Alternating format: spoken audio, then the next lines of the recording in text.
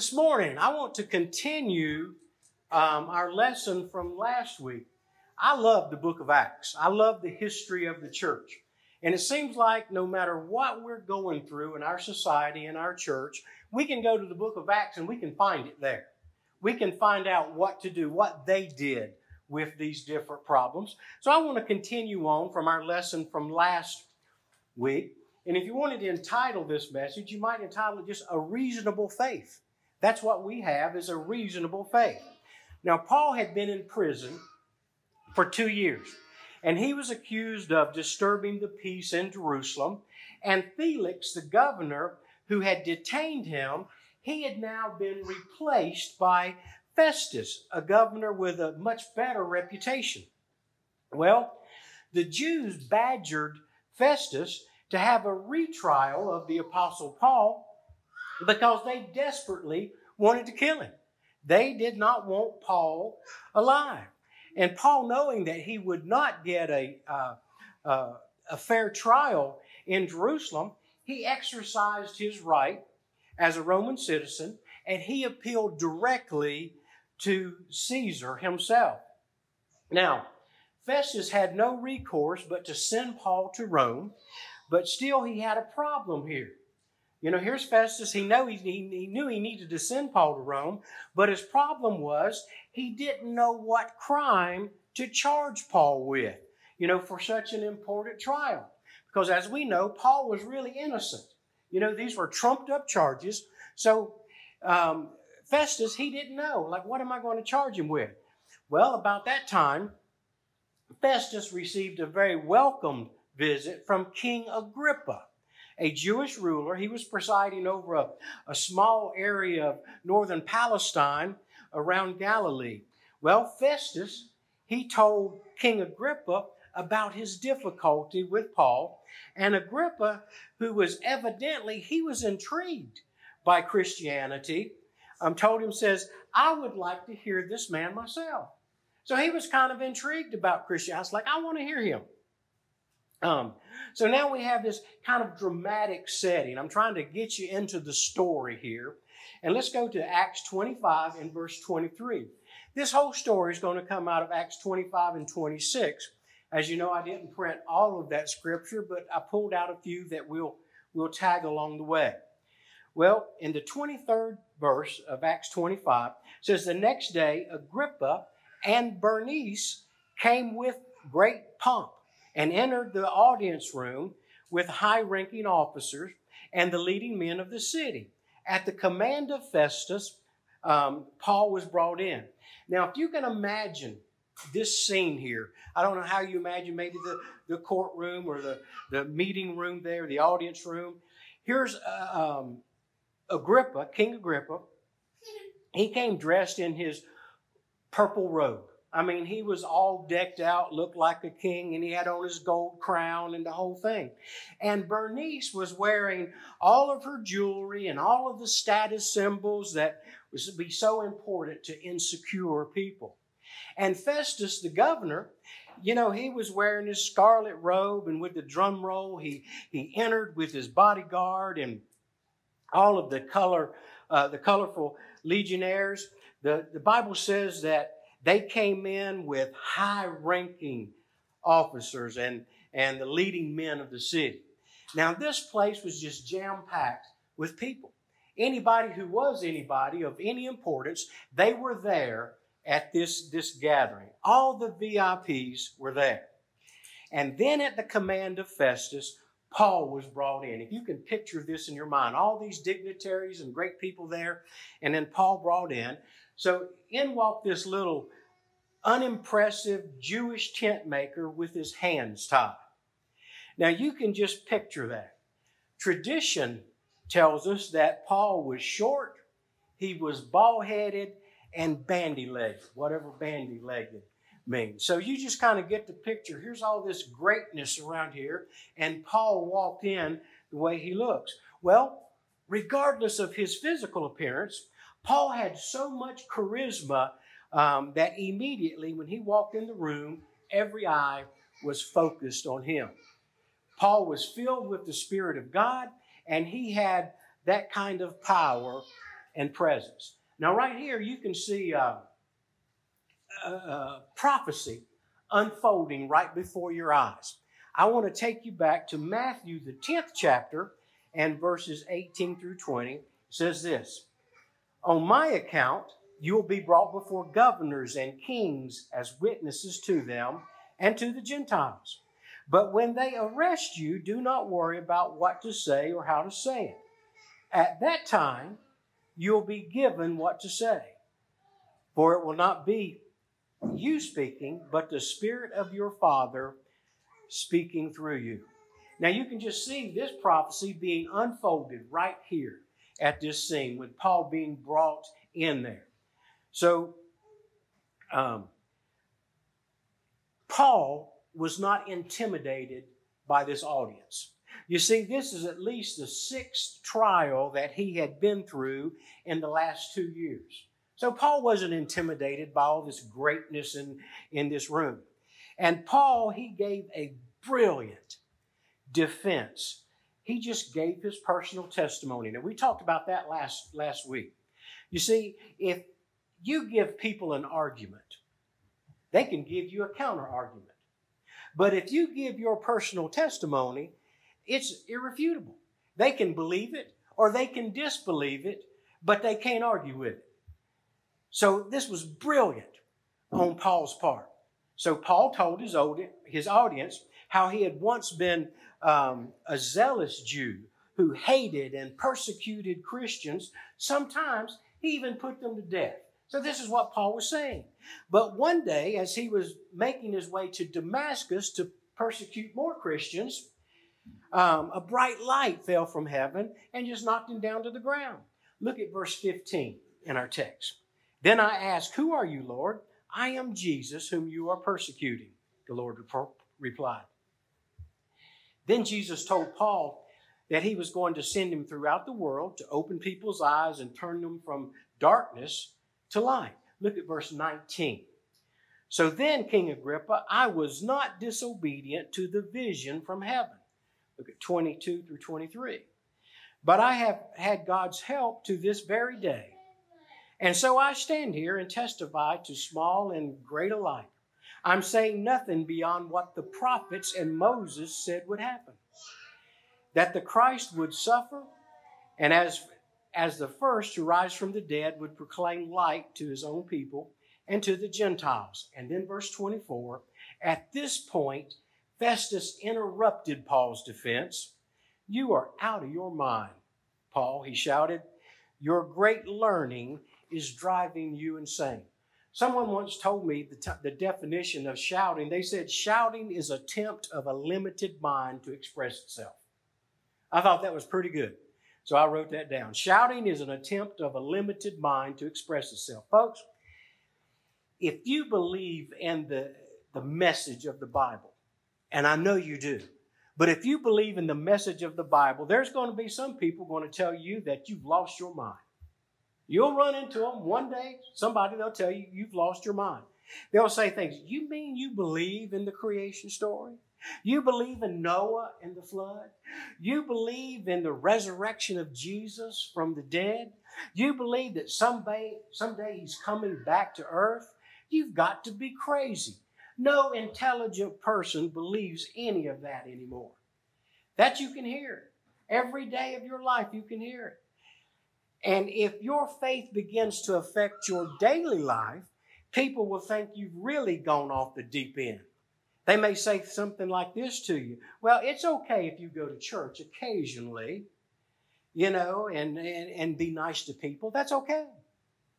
But when you go to church all the time and you begin to sacrifice 1/10 of your income to support it, and when you sacrifice your worldly pleasures, and when Christianity begins to affect the way that you think and the way that you feel and the way that you behave every day, then you flipped out, you've lost your mind."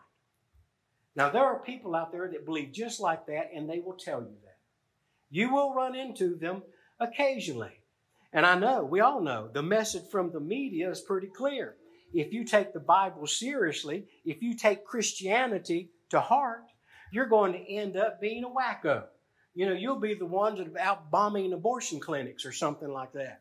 You'll be an extremist. Like Festus said, all that learning is driving you insane.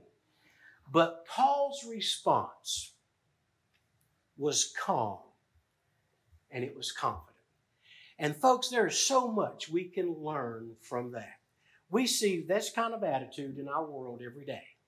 But there's so much we can learn on how Paul responded and why he responded the way he did. His response was calm and it was confident. Look at verse 25. I am not insane, most excellent Festus, Paul replied. What I am saying is true and reasonable. Let me say something with confidence this morning. Being a dedicated believer of the Lord Jesus Christ is the most sane and most rational way of life, period. It's the non-committed person who really isn't thinking too clearly. To get on with our story here, the Apostle Paul, he could, and we can too, be really confident for several reasons. Number one is this: it is true. It is true. Folks, first of all, I want you to know that Christianity is valid. And what Paul said, what I'm saying is true. But the skeptics, certainly they suggest that Christianity is anti-intellectual. There's a lot of people that think that science deals with facts and Christianity deals not with facts, but with ethics. Look at verse 26 here. The king is familiar with these things, and I can speak freely to him. I am convinced that none of this has escaped his notice because it was not done in a corner. And that's the part, if you just underline that, you can see some really neat stuff about that. You see, the facts about Jesus were a matter of public record. They were historically true. He lived at a definite point on the globe, Palestine. He died on a very real cross. His resurrection from the dead was a literal event. It's not something that's imagined in our minds. This is not something that happened in a corner. This is a matter of history. Several years ago, in an unusual meeting took place at Harvard University. Hundreds of students gathered to hear the address of Professor J.M.D. Anderson, Dean of Faculty Law of the University of London. In Anderson's brilliant address, he surveyed the evidence of Jesus' resurrection from the viewpoint of a lawyer. And he smashed many of the theories that have tried to explain away the resurrection. He closed his address by listing a number of historical facts that would have to be explained in some other way if the resurrection didn't happen. He said, if there were no resurrection, he asked, how do you explain that the Christian church could be traced back to the first century when the New Testament says its founder was raised from the dead? Is there any other theory that fits those facts? And then he says, how do you explain the success of the early church? How did the apostles make thousands of converts in Jerusalem by preaching about the resurrection when any one of those people could have taken a short walk to the tomb to prove that it wasn't true? They were there. They knew it was true, you see. What changed the apostles? What changed Peter from being a man who denied 3 times that he even knew Jesus to a man who, after the resurrection, he openly defied the priests concerning the resurrection? What changed James, the brother of Jesus, who didn't believe that Jesus was the Messiah, to the place where after the resurrection, he became a leader in the New Testament church? What changed that? What changed Paul from being a persecutor to an apostle? None of these things were done in a corner. They weren't hidden. Paul said the documents are there to examine. The evidence is there for you to consider. And if you cannot accept the historicity of the resurrection, what explanation do you have? Paul's argument here His discourse, it was brilliant. And when you think about these things here. So in his defense, Paul asked two questions that we need to consider as well. The two questions he asked, one was a philosophical question. In Acts 26 and verse 8, he said, why should any of you consider it incredible that God raises the dead? You have to believe that either you're here by creation or by accident. And if you're here by creation, the God who made you, the God who made life, and the God who created this universe can do anything. You see, He is certainly capable of raising people from the dead if He can create everything that we see. And if you're here by accident, then you have to believe in a series of coincidences so incredible that it's a lot tougher to believe in them than it is to believe in the resurrection. It just makes sense. The second question he asked was a biblical question. In verse 27, do you believe the prophets? Paul asked. How are you going to explain the Old Testament predictions about the coming of Jesus if Christianity is not factual? What a good argument. What a wonderful question there. See, we can't tell with all of our sophisticated equipment, we can't predict the weather tomorrow. I know we couldn't even predict it today. I was told it wasn't going to rain. And we've already seen rain today. We can't predict the outcome of the ball game this afternoon. But the Bible accurately predicted over 60 specific events about Jesus hundreds of years before He was born. Folks, that's incredible. That is not coincidence. You cannot do that, not that many times in a row. The Old Testament predicted that He would be born in Bethlehem of a virgin. Was He? Absolutely. Said that He would grow up in Nazareth. Yeah. That He would come out of Egypt. Yeah. That He would be betrayed by a friend for 30 pieces of silver. Yeah. That He would be executed on a cross between thieves. Yes. That His side would be pierced. That He would be buried in a borrowed tomb. That people would cast lots for His garments. And that He would raise from the dead. Since the discovery of the Dead Sea Scrolls 74 years ago, and with the carbon-14 method of dating, we know that these scrolls containing these specific predictions go back several hundred years before Jesus was born. And if you compare those predictions with the historical facts, you have to acknowledge that Christianity is historically valid. I mean, it is true. It is common sense. You look at it, you cannot deny it. I'd like to take you to 2 Peter chapter 1 and verse 16. We did not follow cleverly invented stories when we told you about the power and the coming of our Lord Jesus Christ, but we were eyewitnesses of His majesty. Man, that's powerful. It didn't happen in a closet. It was there for everyone to see. Back to our text in verse 26. The king is familiar with these things, and I can speak freely to him. I am convinced that none of this has escaped his notice because it was not done in a corner. So, we can be confident because number one, it's true. Number two, it works. We can be confident because it works. Christianity is reasonable because it can be pragmatically applied. You see, Paul zeroed in on Agrippa. The room was packed. Now, if you can just picture this, Agrippa was his target. He kind of just zeroed in on that. And he looked Agrippa right in the eye and said, verse 27, King Agrippa, do you believe the prophets? I know you do. Now, Agrippa, at this point, he was on the spot here. That was kind of a question he had no wiggle room to get out of. Everyone was looking at him, and he tried to escape through sarcasm. He said to Paul, look at verse 28. Then Agrippa said to Paul, do you think that in such a short time you can persuade me to be a Christian? You see, that's the way people do it today. They say things like, are you trying to convert me or something? Well, it's going to take somebody a lot smarter than you to convert me. Look at verse 29.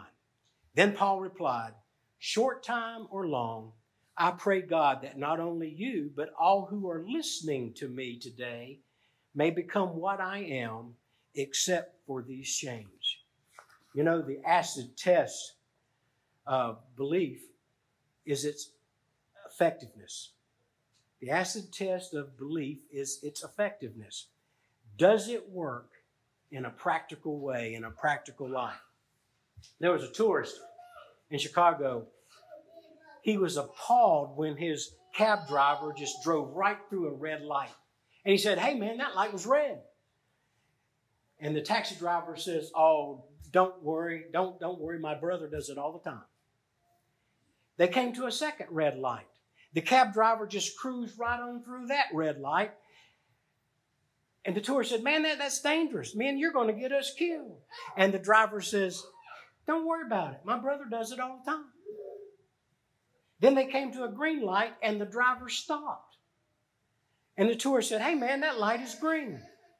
And the taxi driver says, "I know," said the driver, "but you never know when my brother will be coming." Skeptics, they've tried to explain Christianity away as a delusion or some kind of psychological quirk. But the bottom line is, it works. The transforming power of Jesus Christ have left positive influences on people's lives for centuries. And maybe your life is an example of that. I think of the son of Madalyn Murray O'Hair, Bill Murray, who was converted to Christianity when he was 33 years old. And he wrote in the Baltimore Sun apologizing for the fact that he had allowed his mother to use him in removing prayer and Bible reading from schools. He had written a book called My Life Without God, in which he tells the positive changes that occurred in his life since he's come to know the Lord. You see, the power of Jesus Christ and His Word changes things. Christianity changes people, you see. Think of a man who had a terrible drinking problem, and he was a super kind and nice man up until he had this drinking problem. And this grip of alcoholism just had him, and it overcome him, and he couldn't get rid of it. But one day he prayed, "Lord Jesus, if I'm going to overcome this problem, you've got to help me." And he took every bottle of alcohol that he had, he poured it down the drain. And he never touched liquor again. You know, and there's just thousands and thousands and thousands of testimonies just like that. Many of us, we've grown up in church, and maybe we don't have a dramatic testimony that way. But I can tell you what, we are thankful that the Lord has prevented some of those problems from scarring our lives. You see, hundreds of thousands of people have had dramatic changes in their lives that cannot be explained psychologically. Christianity is evident in their lives in a practical way. It has worked. In Psalms, the 34th chapter and verse 8, says, "Taste and see that the Lord is good." So we can be confident because number one, it's true. Number two, it works. And the third reason is it's needed. It is needed. There are skeptical people that suggest that only weak people need the Lord. You know, if you're handicapped, you need a crutch. If you're poor, you need welfare. If you're emotionally unstable, you need religion. And some people feel that if you're young, you're intelligent, and you're wealthy, and you're confident, you don't need the church or you don't need the Lord. And probably you know some people that way, but let me tell you something. Paul was young, and he was brilliant, and he was ambitious, and he was wealthy, and God struck him to the ground. Agrippa was powerful, and he was famous, and he was indulgent. But Paul looked at him and said, "I pray, God, that not only you, but all who are listening to me today may become what I am." When Jesus appeared to Paul on that Damascus road and said to Paul, "I want you to be my messenger," he knew how badly people need to hear that message. He knew how badly we needed to hear that message. And all people, regardless of how young or how old or how rich or how famous you are, they need the Lord. Amen? They need Him. They need Him for direction in life. Look at verse 17 and 18. I will rescue you from your own people and from the Gentiles. I am sending you to them to open their eyes and turn them from darkness to light and from power of Satan to God, so that they may receive forgiveness of sins and place among those who are sanctified by faith in me. There was a little boy. He just delighted his atheist uncle when he said his dog had just given birth to atheistic puppies.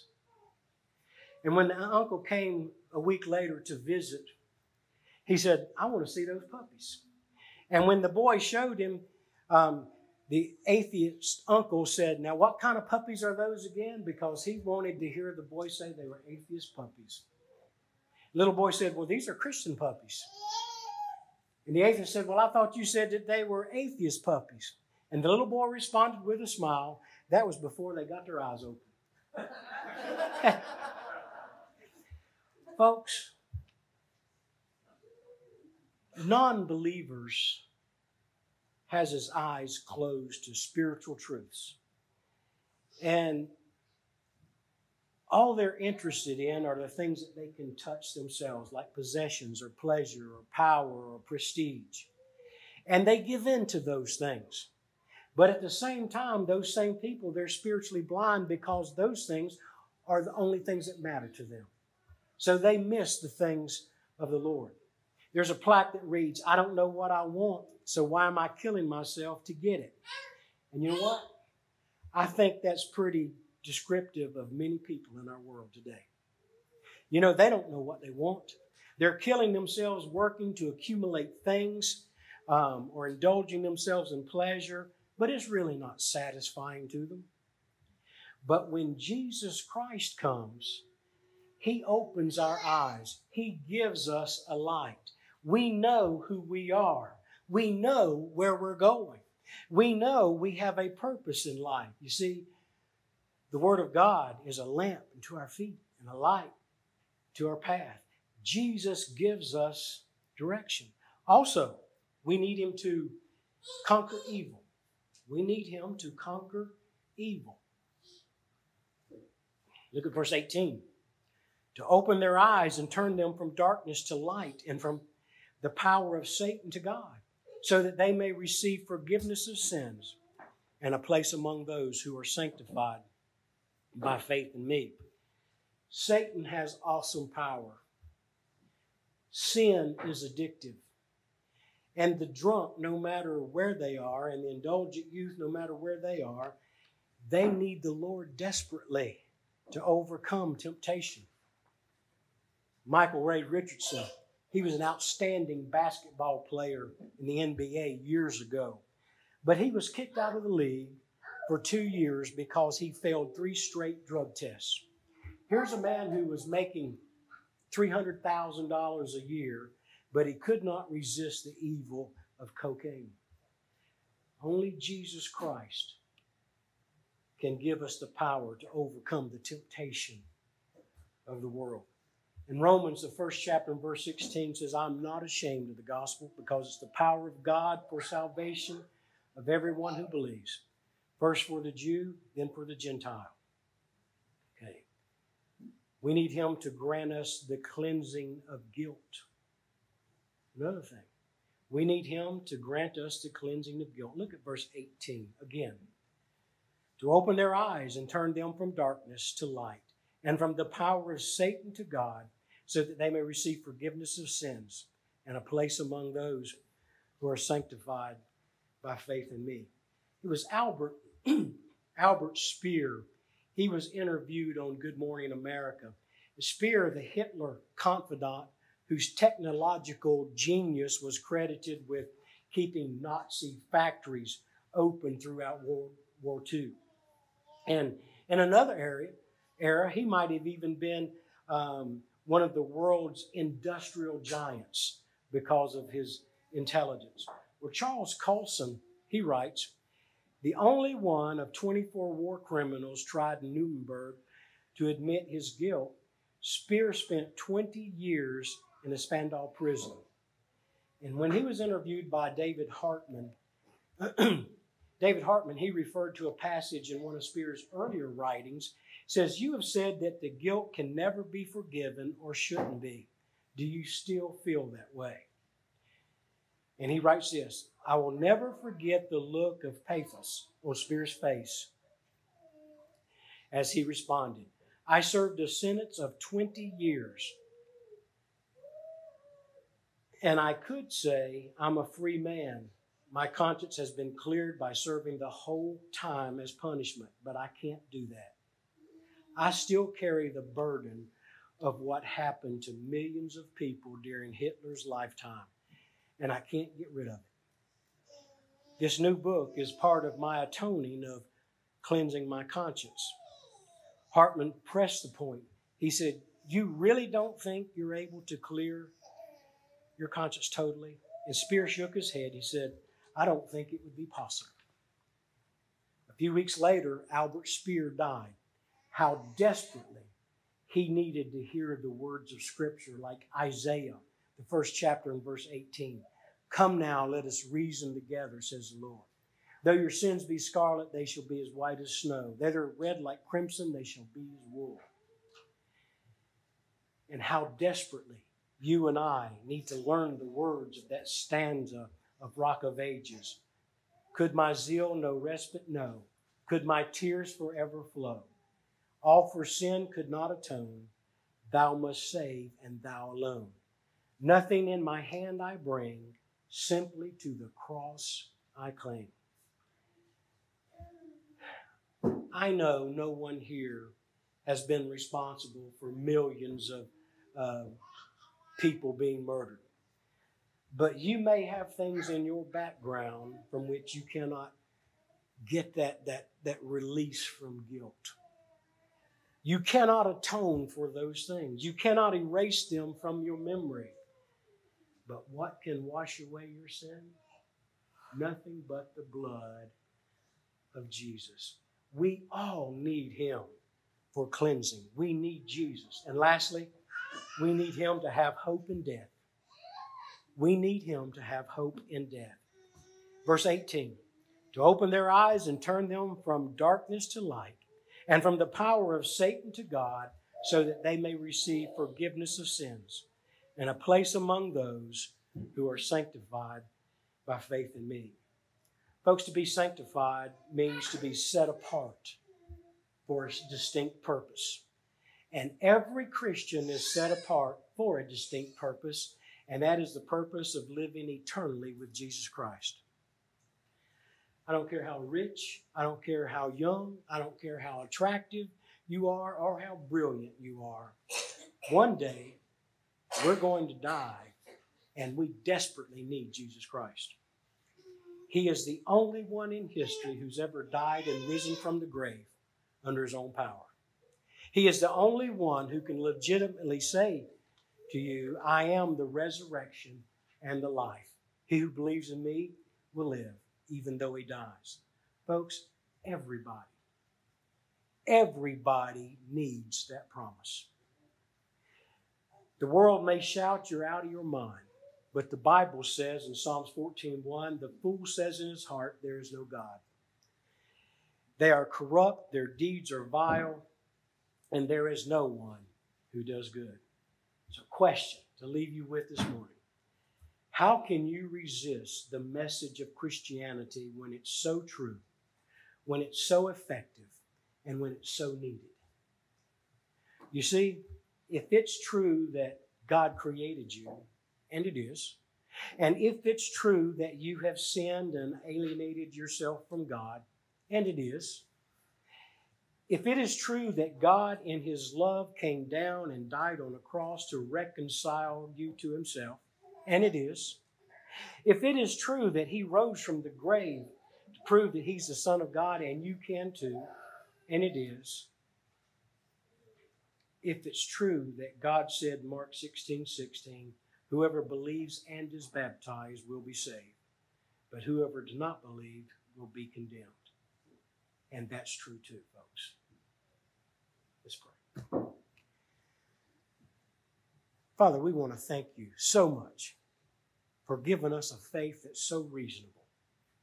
It's so easy to understand. Father, we thank you for preparing for us from the very beginning. It just shows us how much you loved us before we were even born. Father, we thank you for that. Help us take this message and share it with others. Help us to shine our light on you so people can see you and understand that you are the way, you are the truth, you are the light. Father, we thank you for all things. In Jesus' name, amen.